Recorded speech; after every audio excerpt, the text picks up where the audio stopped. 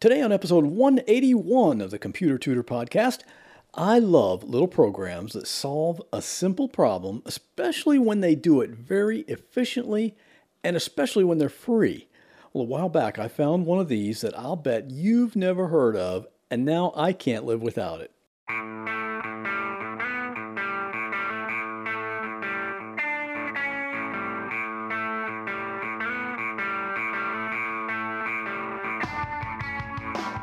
Welcome to another episode of The Computer Tutor. Tips, tricks, and advice from a computer pro without all the tech talk. And now, here is your computer tutor, Scott Johnson. Welcome back to the Computer Tutor Podcast. I am your personal computer tutor, Scott Johnson, and I'm here every Monday morning to show you how to do cool things on your computer. And today is one of those days where I think you're going to say, wow, I didn't know you could do that.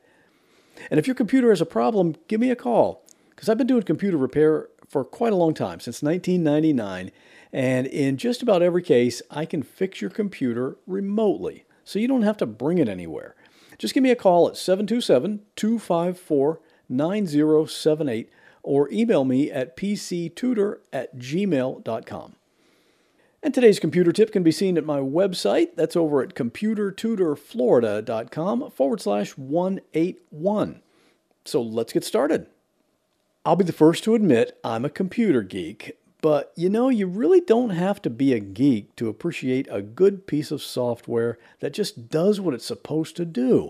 I love finding these little things. In most cases, I fall in love with it because it solves a problem. And it might even be a problem I didn't even realize was a problem until after it was solved. Like if you're walking for a while and you finally notice that little pebble that's been in your shoe, even though you didn't consciously notice it when it was there, you feel so much better after it's gone. So I'm going to tell you about the problem first, and then we'll talk about how this little program solves it for you. On your Windows computer, you have this thing called Focus. Now, I'm not talking about the kind of focus that's related to your eyes and seeing something clear and something's blurry, although the concept is sort of related. In Windows, focus has a sort of a different meaning. Picture your computer and imagine you have two windows open. If you're at your computer right now, you don't even have to imagine it. Just open two windows. Doesn't matter what they are. One could be Google Chrome and the other could be Firefox or Internet Explorer or Microsoft Word or Notepad. Whatever they are, it doesn't matter. You just have to have two windows open.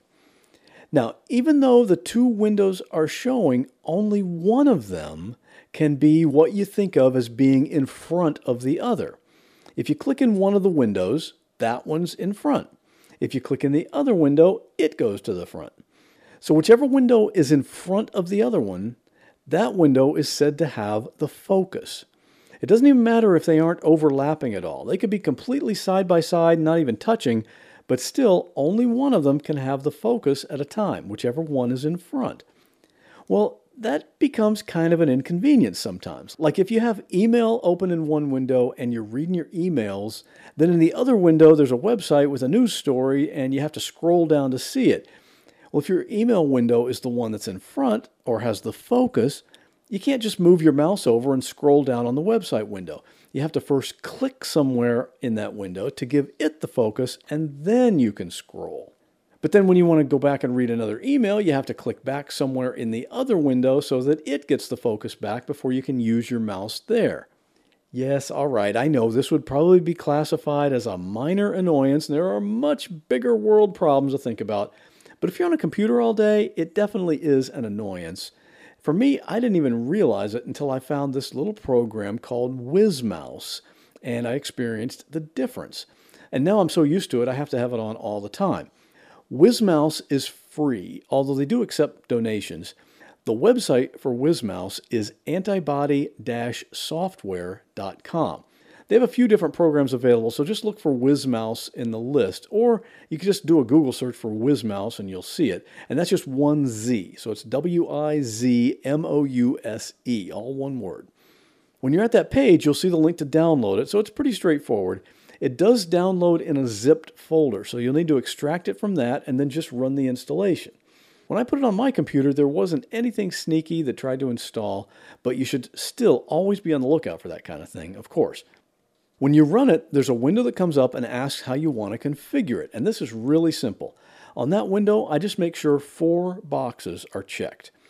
Check the one that says WizMouse enabled, the one that says start with Windows, that's so it runs all the time, the one that says run as administrator, and the one that says rehook WizMouse if mouse capture is lost. Then just click OK, and you'll see the little program icon down in the lower right corner of the screen, which is called the notification area. Now, if you want to test this, open up Internet Explorer to a website, and then open up Chrome or Firefox to a website. Now, for this little test, you want to arrange the windows so you can see some of both windows. So don't do them right exactly on top of each other. Now just move the mouse over one of them and try to scroll down the web page. Then move the mouse over to the other window and scroll down that one. That's the magic. You can scroll in either one. It doesn't matter which of them has the focus. No more clicking to bring one or the other one to the front.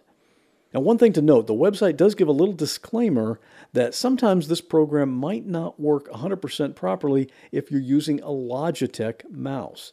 But if you go and get the most updated drivers for the mouse, that should resolve whatever problem is happening.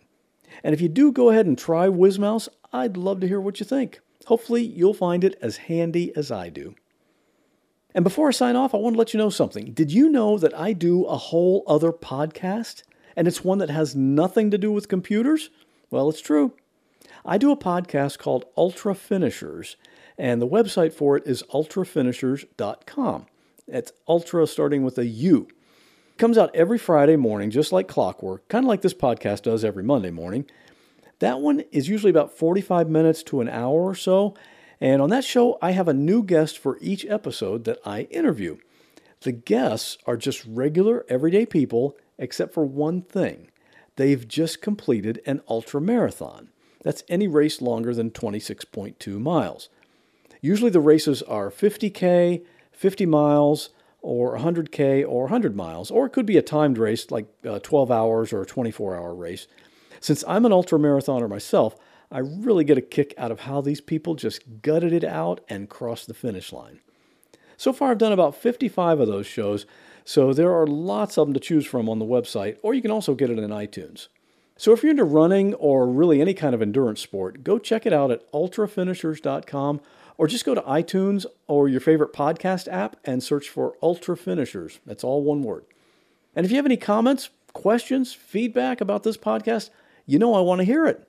You can email me at pctutor@gmail.com, or give me a call on my podcast voicemail line. That's 727-386-9468. And you just might hear your own voice right here on the show. And that will do it for this week. As always, I'll see you back here next Monday morning with another computer tip. Well, that wraps up this episode of the Computer Tutor Podcast. I hope you enjoyed it.